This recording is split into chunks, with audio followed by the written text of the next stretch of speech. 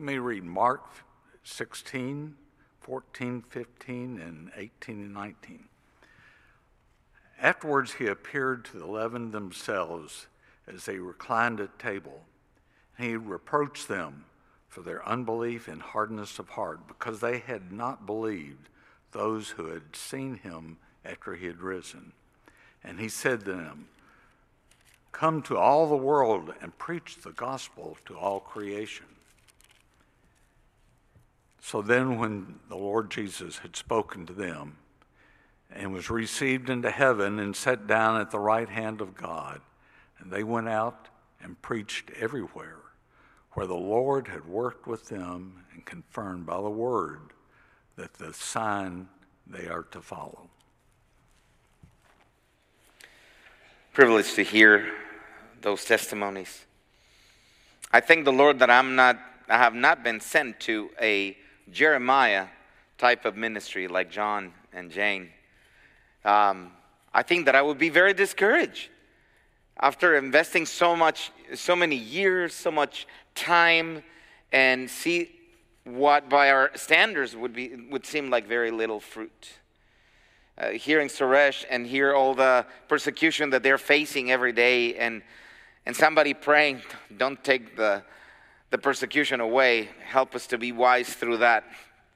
I just want to fold my Bible and sit down. But what is really beautiful is that no matter where you are, God has expectations from us to go and share the gospel according to this part that we're going to be looking at today. Today is no longer Philippians, now is Mark 16, 15. And this has been the verse that really has moved this conference. And this conference, what it says, and thank you, Bernie, for reading that scripture. But let me tell you a little bit, maybe this is going to change, and let me tell you that when I grew up, all I wanted was, in the words of Adrian Rogers, I was following a religion just like many religions in the world. And there's only two kinds of religions in the world. One that is spelled D-O, do. And I was following that. And I was very, very committed to it. Imagine when somebody died in Mexico in our area, we had to dedicate 9 days to pray for their soul to be rescued from purgatory and be sent into heaven if God wanted to. It was a prayer on do. It was a religion based, just like the rest of the religions in the world. D-O, do. But then there's the other religion in the world. And that is spelled D-O-N-E. Done. And the Lord Jesus Christ said that from hanging from the cross, and he said, Tetelestai. It is done. It is finished. That's what we are proclaiming. So when growing up, people would come to our door because my mom and my grandma knew how to pray the rosaries for people that have died. So at a very early age, I was experiencing what it was like to help people in their time of need. And that's what really was prompting my heart to help others. What I didn't know is that Jesus had said already, it is done. You don't have to do anything else. You only have to believe in Jesus Christ as your personal Savior. From that point on, what I have seen in the scriptures is everything like this, that the Lord said in Mark 16, 15. Go into all the world and proclaim the gospel to the whole creation. My desire tonight is that if we have seen before, this morning we saw partnership in going. Now it will be partnership in sending. And we have very specific things that we need to do. But I'm sending you my love. You remember when we used to sign those those cards at the end. Yeah, we would write a letter, or maybe now it's a text or an email. And sometimes we would say at the end, I'm sending you my love. In a sense, when we are sending a missionary, we're sending them our love, right? We're sending them our love because we're sending the best that we have. The missionaries that are going to preach the word to people that haven't yet heard about the Lord Jesus Christ, or that haven't really understood what the gospel is about. So every time that we send the missionary, we're saying, we're sending you our love. We're sending them. And when we send people to the mission field, we are directly and indirectly making a threefold love proclamation. Sending a missionary might not be very practical nowadays. Have you thought about that? It might not be very practical. You know, they go and they need insurance, and besides, they need to live in a place where it's a little bit more secure, away from certain areas, because they might be in danger of being kidnapped, etc., etc., etc. Maybe, just maybe, we need to make sure that the person that is going really has a calling to be like the people that they're going to be ministering to. It has become really expensive, right, to send missionaries. But it doesn't mean that we have to stop. It just means that we have to rethink maybe every once in a while how we are doing it. What I love about this chapter is that there's a parallel passage, and that is found in Matthew 28, where Jesus said, all authority is given unto me. Therefore, go. So we're going to go with authority. And you know, I was thinking of a really beautiful example that Tony Evans was giving us one day about the NFL and the authority. But even though his is really good, and probably I encourage you to go and read it by yourself, about the three teams in the field. And you know, one might be in a different color, the other one is in a different color, but there's another team in the middle of the game. In any given day, any given Sunday, there are three teams in the field. And one is dressed in white and black. But they don't respond to either of the other two teams, right? As a matter of fact, they have a commissioner. They respond to that commissioner, not to either of the teams. Actually, if they try to benefit either of the teams, they are breaking law because they are not operating under the authority of the NFL, of 200 Park Avenue in New York City. Because what the commissioner says and what the book says is authoritative. Is what they need to obey. And at the moment that they're helping one team more than the other, not only they're not helping the game, they're out of fellowship with the commissioner. And with the other team and with all the people that are surrounding them. See, when we go into the world, we're not going because we want to sometimes. You understand? We're going out of obedience to the one that has authority. He's telling us, go. I remember one day when my dad, he was a policeman. And, you know, every 2 days he would rest. So one day he's eating with us, with my brother and me. And my grandma, who lived with us, that was his mother-in-law, my grandma, my favorite grandma. Sorry, the other grandma.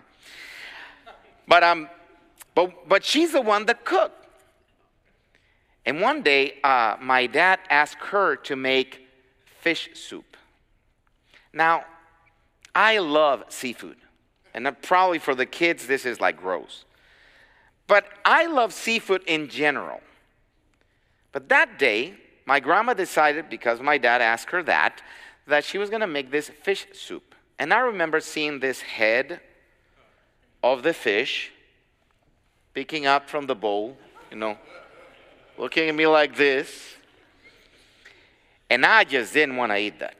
let me tell you, I look at that, and it took like 15 minutes for me to even try to take a little bit of that soup. But you know what happens with fish soup once it goes cold? It's Jell-O. It's a cold, salty, fishy Jell-O. Yum, right? So anyway, so I'm there. My grandma's looking at me, and I think I was her favorite, just between us, right? And she's looking at me, and she's like, oh, pobrecito, poor kid. So she's looking at my dad, and is like, Antonio. My dad's name was Antonio as well. Antonio, are you going to keep that poor 5-year-old kid in the table? And my dad, he kept looking at his newspaper. He looks at her and says, I am not going to get up, and he's not going to get up until that bowl of fish soup is gone. See, my grandma wanted to get rid of that bowl. She wanted to throw it away. And my dad said, warm it up for him again, please. She goes out, warms it up, comes back, puts it in front of me. I still ain't going to eat it. Finally, a couple of hours later, I had no other recourse but to eat, to chow down that thing. I think my grandma kind of little by little took away a little bit of the fish. I believe that. Every time that she would heat it up, I think it was less and less and less. Nonetheless, you know what happened? My grandma wanted to violate the authority of my dad. But this is the thing. My dad had the true authority over my life.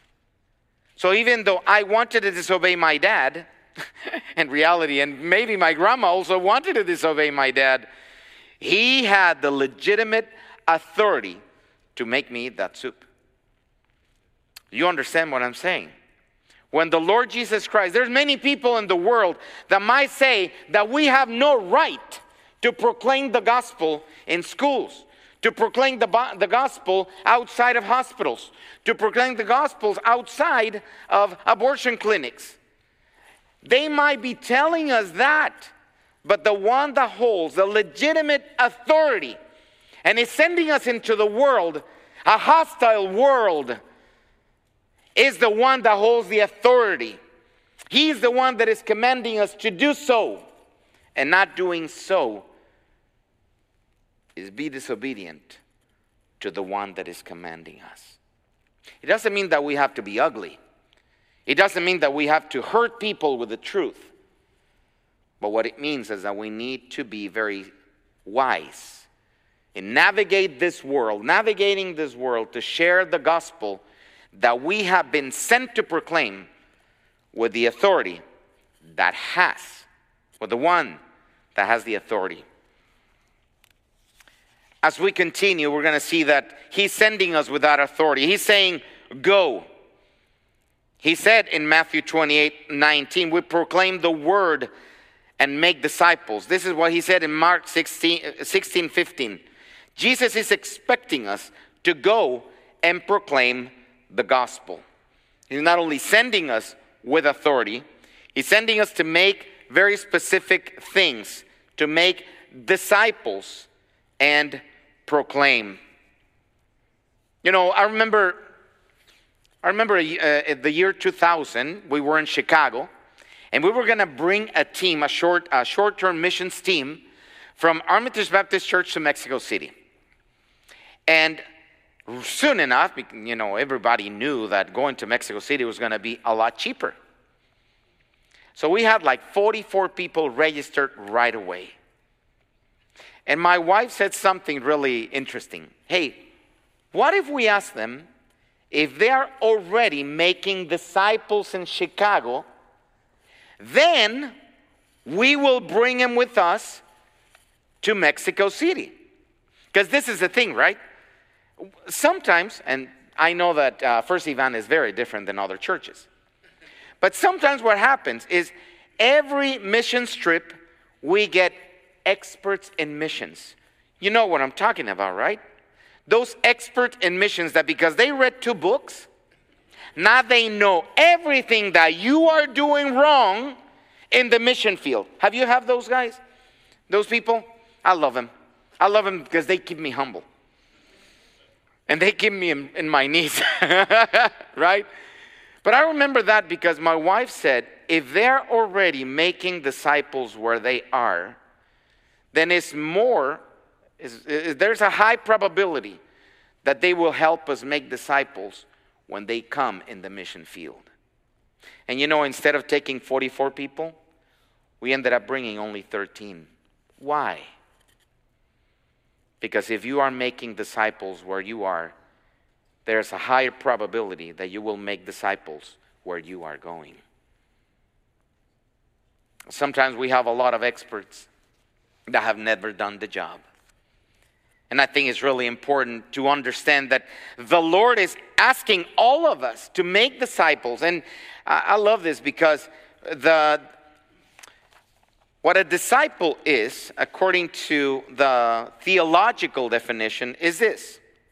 Discipleship is someone who is following Jesus, being changed by Jesus, and is committed to the mission of sharing the good news of Jesus Christ. 3 things. Someone who is following Jesus, therefore the word disciple, right? A follower, an apprentice, if you will. Being changed by Jesus. It's not only about having the right information, it's about letting the information come into your heart and show itself in change in your life. And number 3, sharing the good news. It's committed to the mission of sharing the good news of Jesus Christ. So, said in other words, is somebody that looks at you and says, you are here. You could be here spiritually. Let me help you get there. That's what discipleship is. You are there. You could be there. Let me help you. Walk with you along the way so that you could become somebody now that is following Jesus, that is being changed by Jesus, and is committed to the mission of sharing the good news of the Lord Jesus Christ. But hey, well, it's easy for Jesus to say that, go. But what is he doing? What did he do to be able for me to follow him, to follow his lead? Well, he only went in John 4 to where nobody have gone before.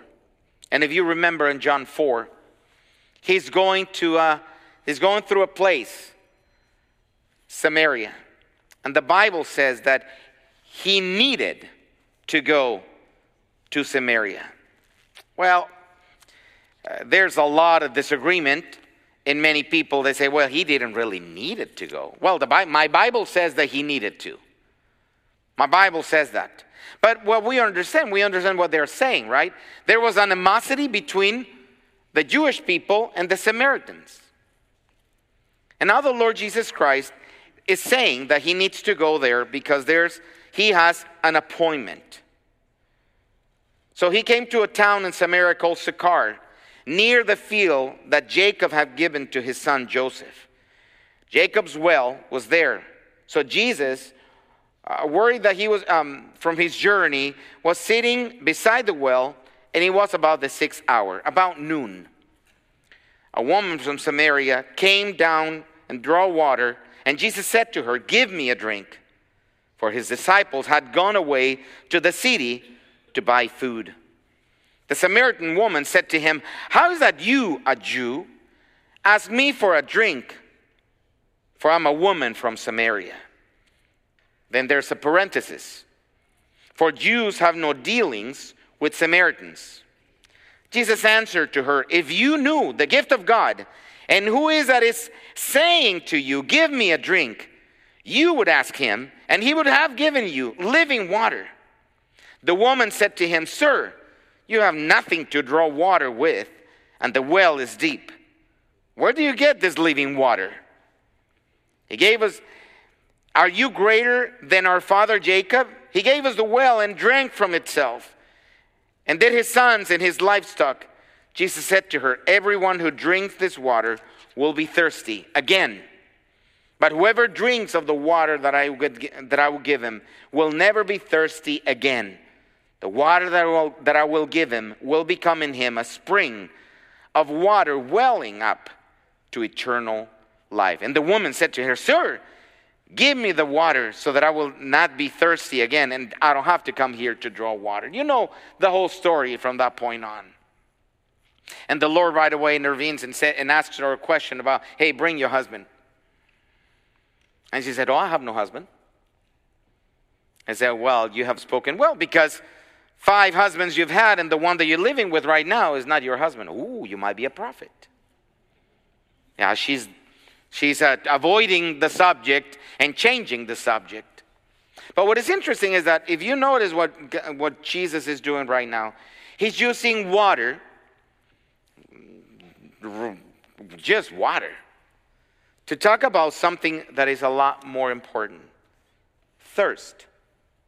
But not any kind of thirst, spiritual thirst.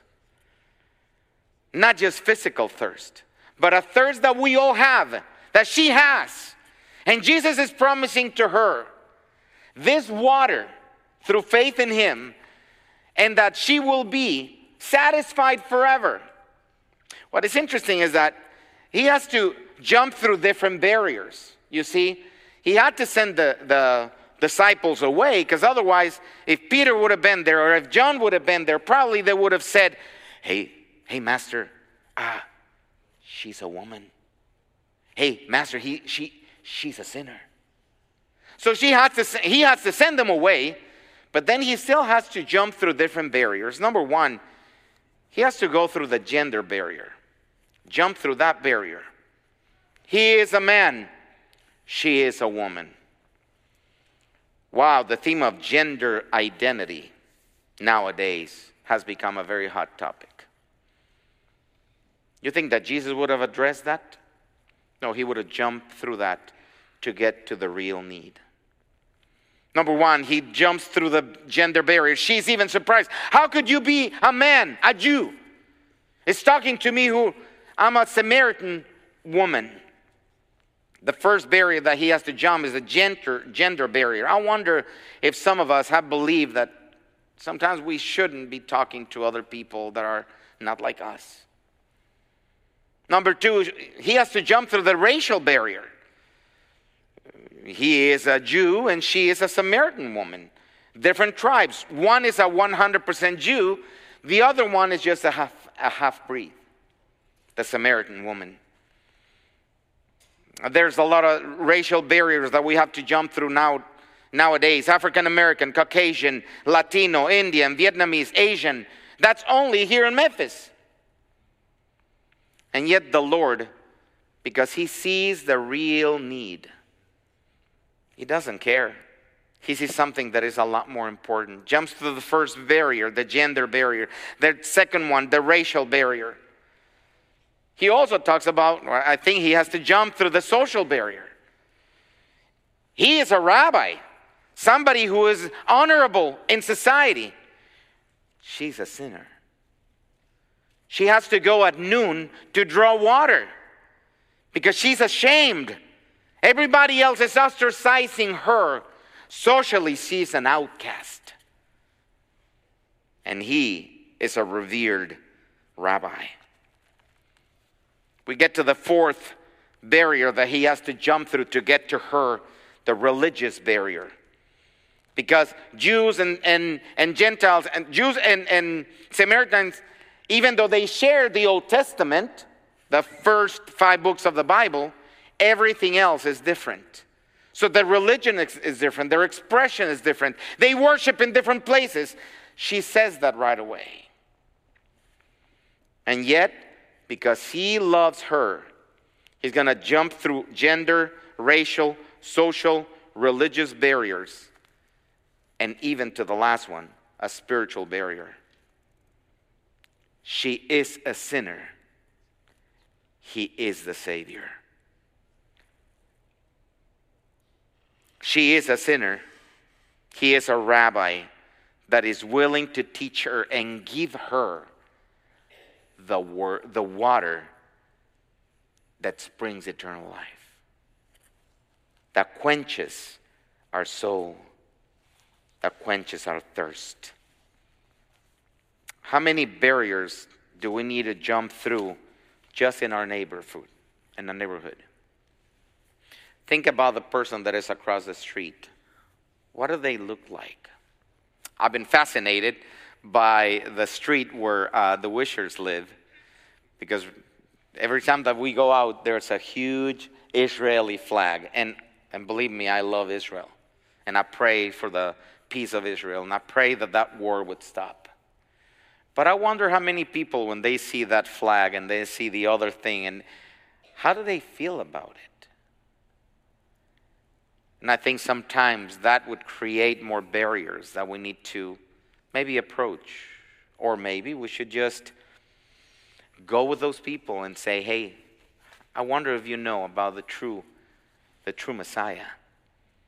Things like that. I think the Lord is giving us opportunities everywhere we see, everywhere we look. The Lord is always giving us opportunities. But this is the thing. 2018, something in Houston happened. Just like here, you guys have stoplights, right?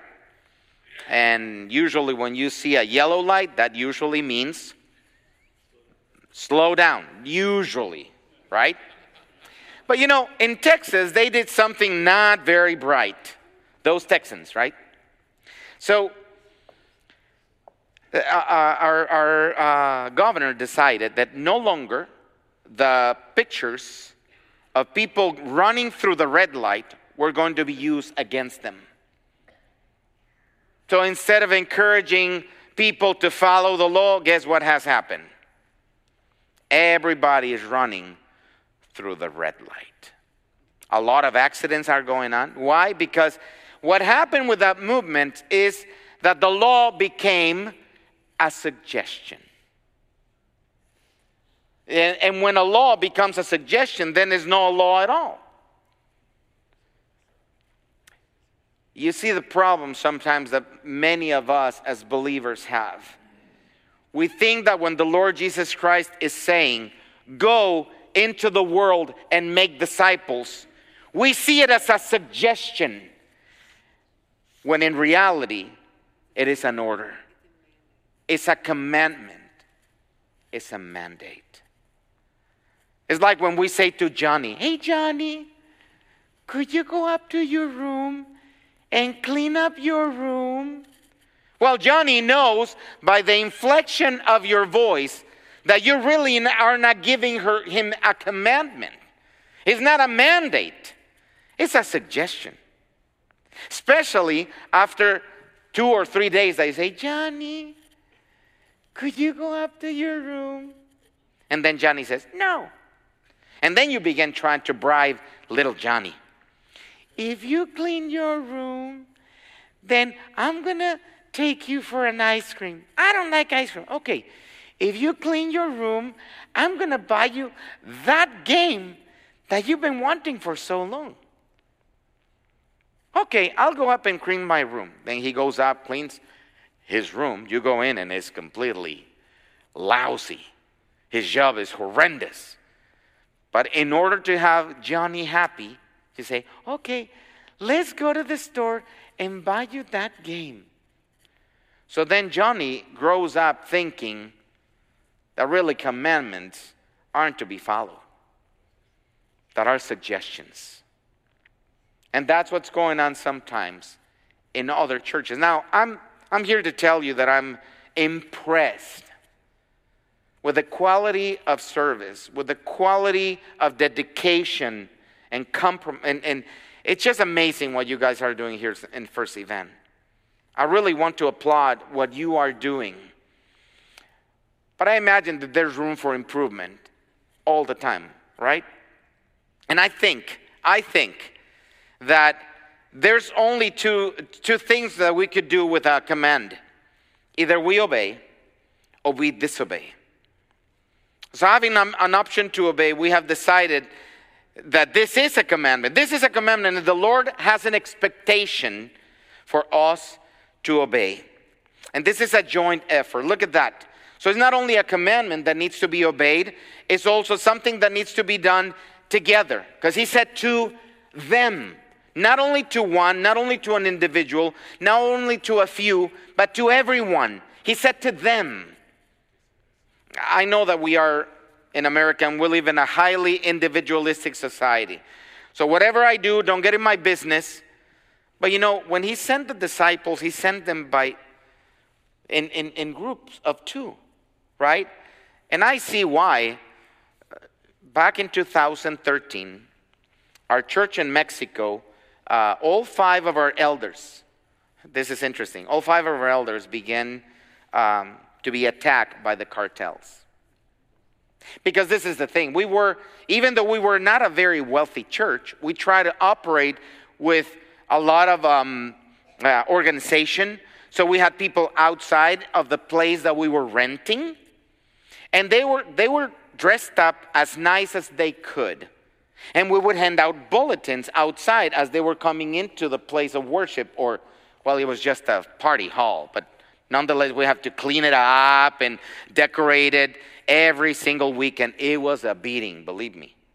But the thing is, the crooks saw that we were really organized. And they thought, organization means they have money. If they only knew that there were times that we didn't even have enough money to pay the rent. However, they thought that we had money, and each one by one, all 5 elders of our church, including Hermano Gaitan, and you probably don't know this, including Hermano Gaitan, was threatened by kidnapping Sara, and we didn't know where this was coming from. After 2 months, we found out what was going on. The Lord operated. He did miraculous works, and all of us ended up being safe and sound. But what you didn't know, and what my wife knew very well, is that it started in my heart an anger toward ministry, a resentment toward the world, and a disappointment with the Lord. And for 11 months, I was depressed. And I would preach, and I would come up, and I would say something, but my heart wasn't in it.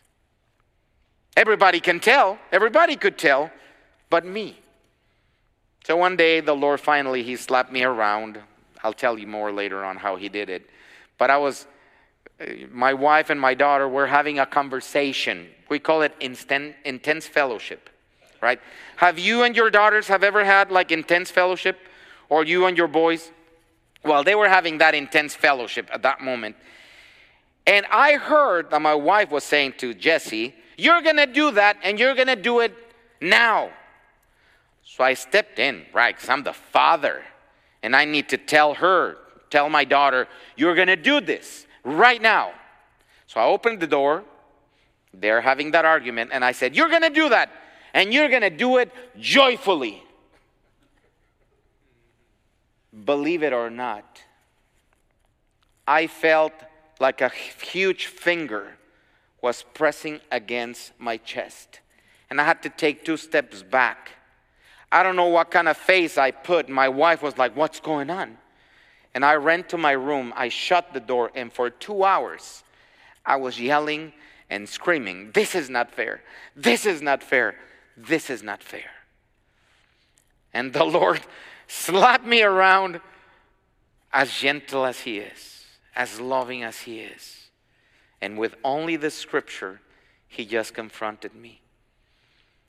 2 hours later, I'm in my knees, I'm crying, I'm sweating. And when I walked out of that room, my wife said, you look different. Sometimes obeying the Lord is not the easiest thing, but I guarantee you, is the one that shows the more blessing, the blessing to us. Some are going, this is a joint effort. And if I wasn't with my wife, if I wasn't with other people that saw me indeed in such great need, it would have been horrible.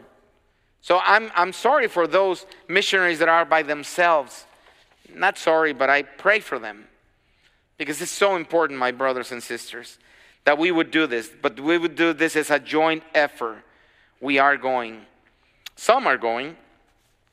I'm almost finishing here, but H.V. Lemley, Hermano Juan. And I'm going to read from your own Global Mission Focus. This is September 2022, issue, I don't remember my Roman numerals, but anyway, it's one of those issues written in Roman numbers. The Bible, the focus says, First Evangelical Church has partnered with the gospel with the gospel ministry work among the Tlapaneco Indians of Guerrero State, Mexico, for 80 years. So this is 5 years ago, so we're going on 85 years now. Mr. H.V. Lemley married Mildred Lewis at First Evan in October of 1939. And they went directly to work in a remote region of this tribe. When Mr. Lemley went to be with the Lord in 1972, Mrs. Lemley, went to be with the Lord in 1972, Ruben Gaitan became Mr. Lemley's Timothy. And together, they carried out the ministry. When Mr. Lemley went to be with the Lord in 1993, Ruben became the director of the ministry in 1997. He married Leticia Aguilar, missionary to the granddaughter to the first Tlapaneco convert to Christ. And together, they have carried on the ministry. There are now many Tlapaneco believers, some 50 churches and missions, and approximately 45 full-time ministry workers. So, what is interesting in this is that some are going. We all should make disciples, but this is the way that it had been done.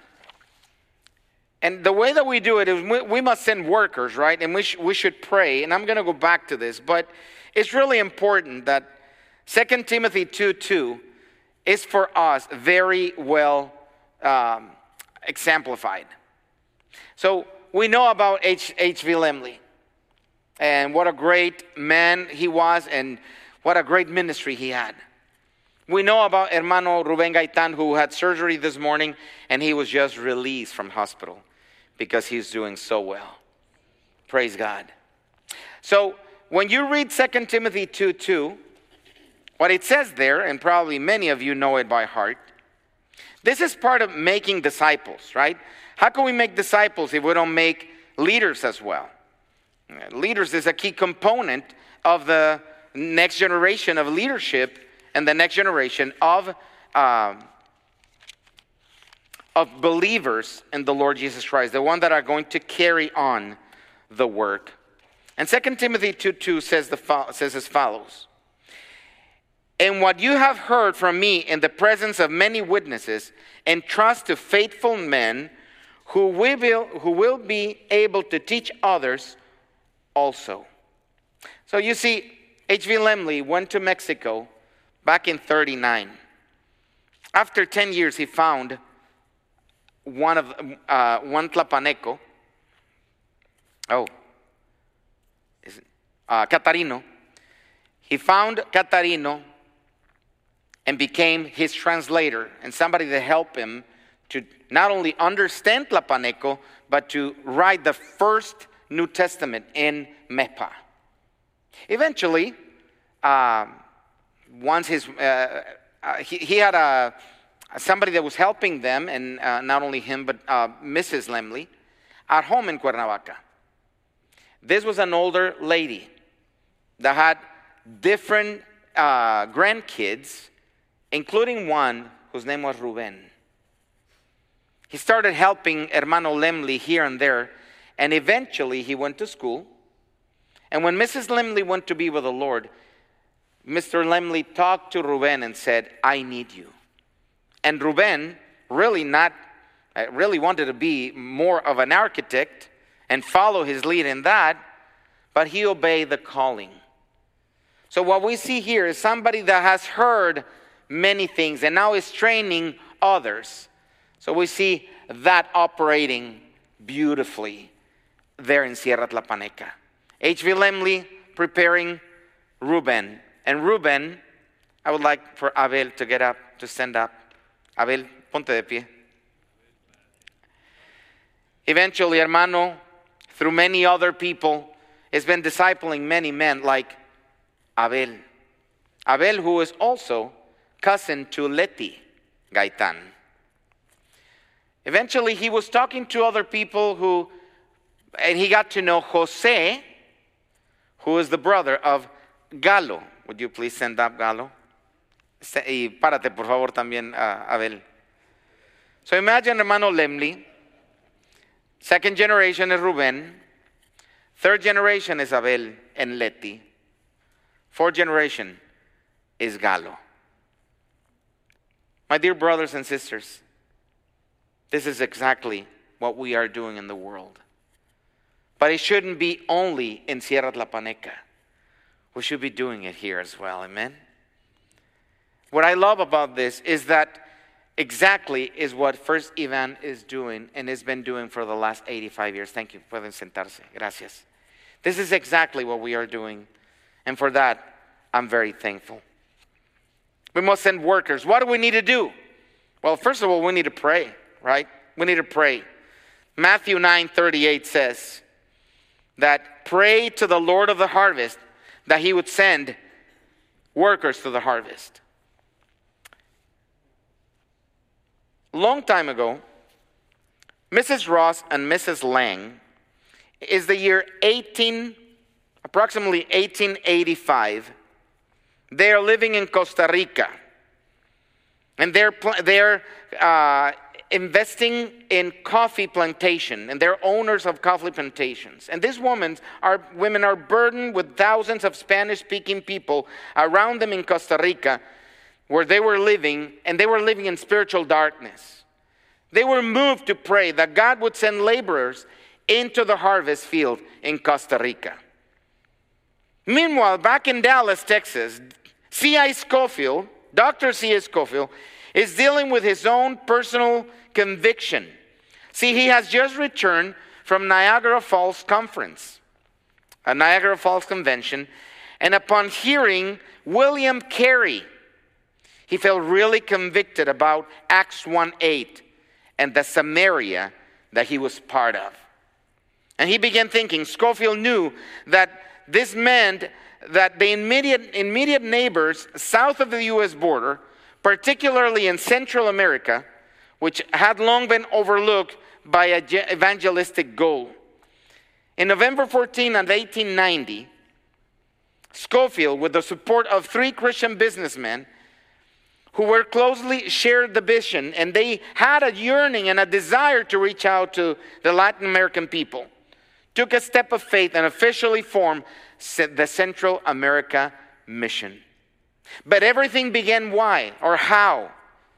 With 2 ladies that saw something that they couldn't fix, but they knew the one that could fix it. It began with prayer. And I love that because maybe you feel, I'm too old now. I cannot go into the mission field, but you can pray. Maybe you're feeling, I have small kids and I couldn't leave the United States, but you can pray. So at least something that we could do. We must send workers, but we could begin by praying. We could begin by equipping, just like Mr. Lemley did with Hermano Gaitan, with Abel, with Galo, and so on and so forth. We need to support. First Ivan has supported missionaries for more than 80 years.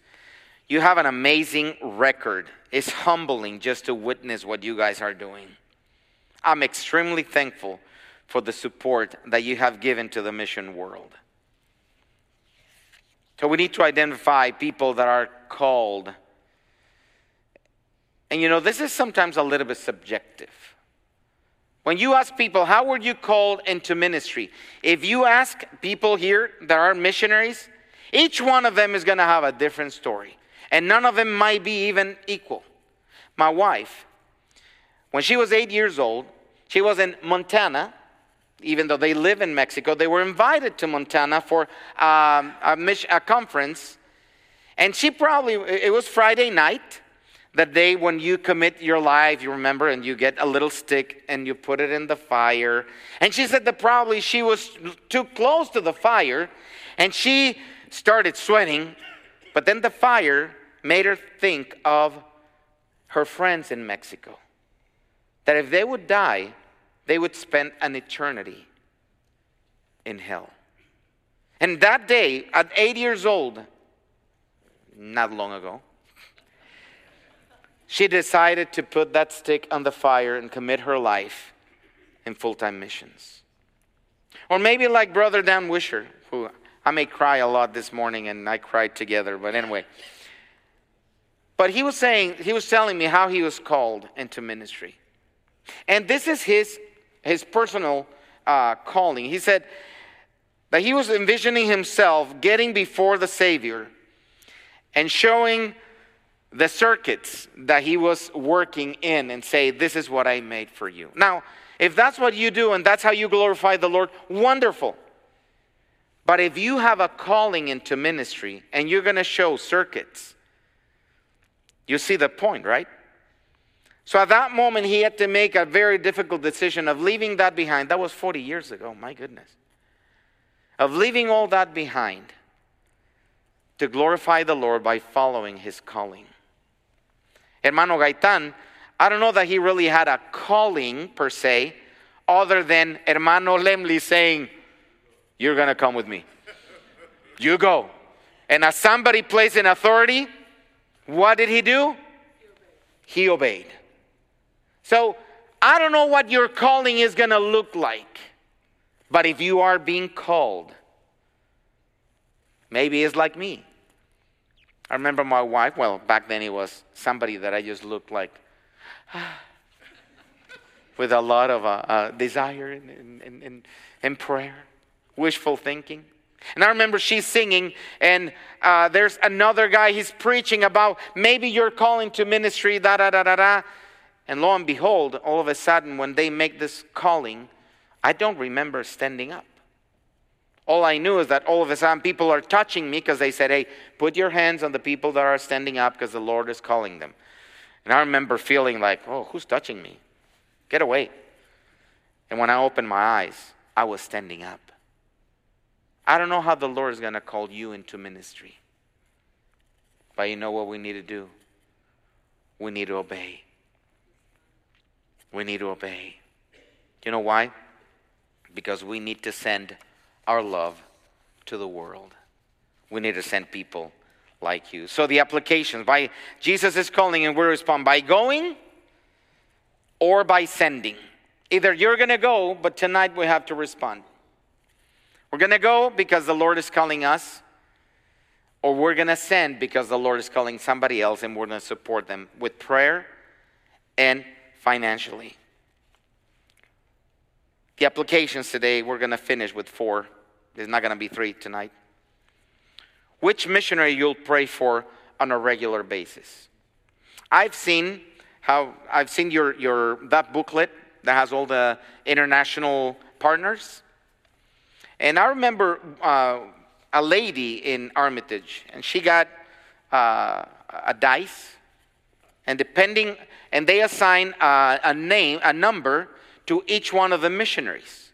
So depending on where the dice would fall, now we're not promoting, gambling to the kids, but you understand the point, right?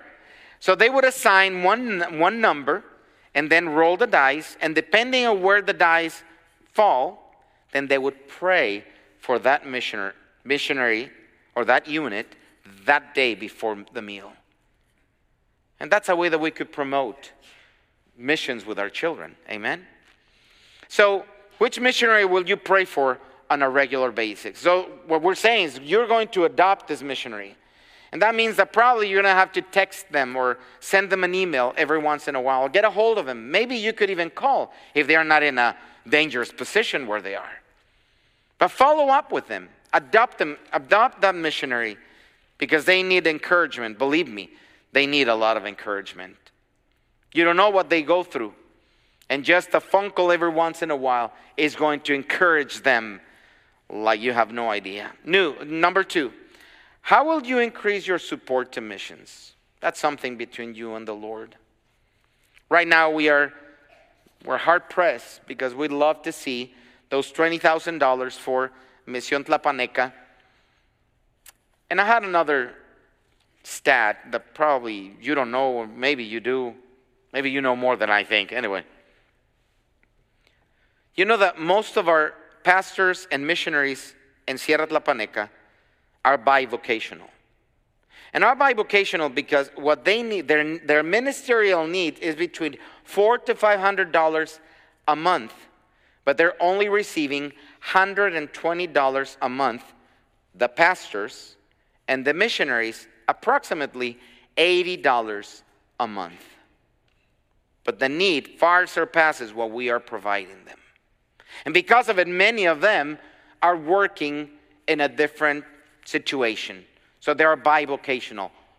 Practically all of them. What if we would adopt a family unit there in Misión Tlapaneca? I don't know, maybe the Lord calls you to do something like that. 3, would you consider going? Because right now we're partnering and sending. What if the Lord is sending you somewhere else? Would you consider it today? I only put in your notes one option. Yes. I didn't want to give you the other option. If you might not have to circle anything.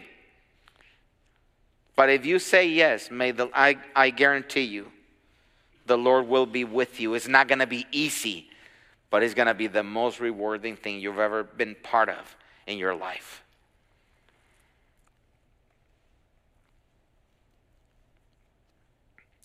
Something that I've noticed as I've been here is the need also that we have in Katy, Texas. I love faithful believers. I love how you have modeled to us, all the people with gray hair. Thank you so much for being faithful. Thank you so much for praying for all the new generation. But you know what is lacking more and more in the church in North America? People that doesn't have gray hair. And we need to commit to prayer to families with younger children. That's not only a problem in Katy, Texas. We've had 3 months of brainstorming about how we're going to reach out to the next generation. And I think that's something that here in North America we need to change. And I imagine in Memphis you have probably something similar going on. So why don't we pray? We might not have to be sent out. Maybe we just need to be sent across the street in our own neighborhoods. Because we need to do that even today.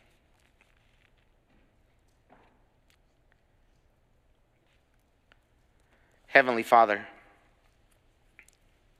Jesus Christ came and died on the cross for us. We have something to say to the world. We have been sent, whether across the street or around the world. And just like that woman, Father, we may have to jump through different barriers nowadays. But Lord, you have given us the authority. We go with your authority, and it's a commandment that you have given us. Thank you for First Event, because they've been faithful in doing so. But Father,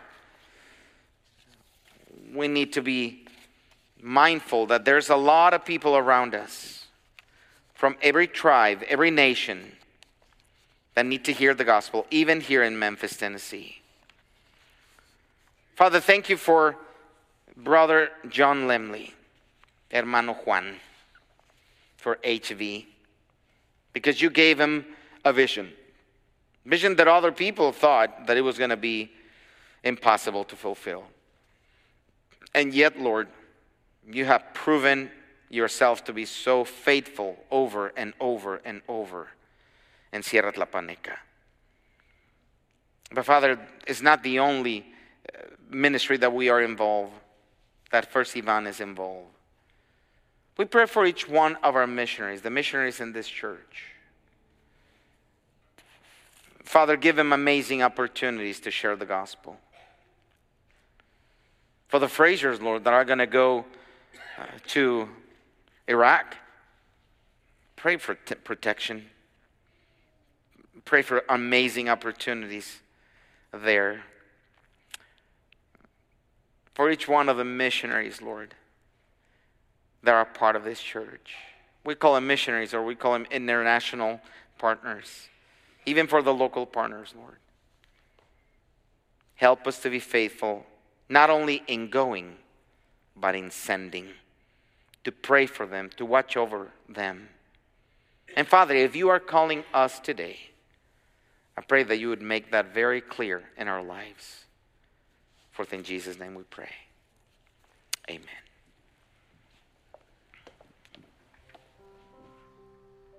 Reverend Munoz has given us a lot to think about, some different possible applications, whether regularly praying for a missionary, increasing our support, considering going. Take just a moment right now, and maybe you want to write something down on your card, or you want to talk to the person next to you, or you want to pray about what you heard. Take just a moment now just to mentally process what the next step is for you, and then we're going to sing together.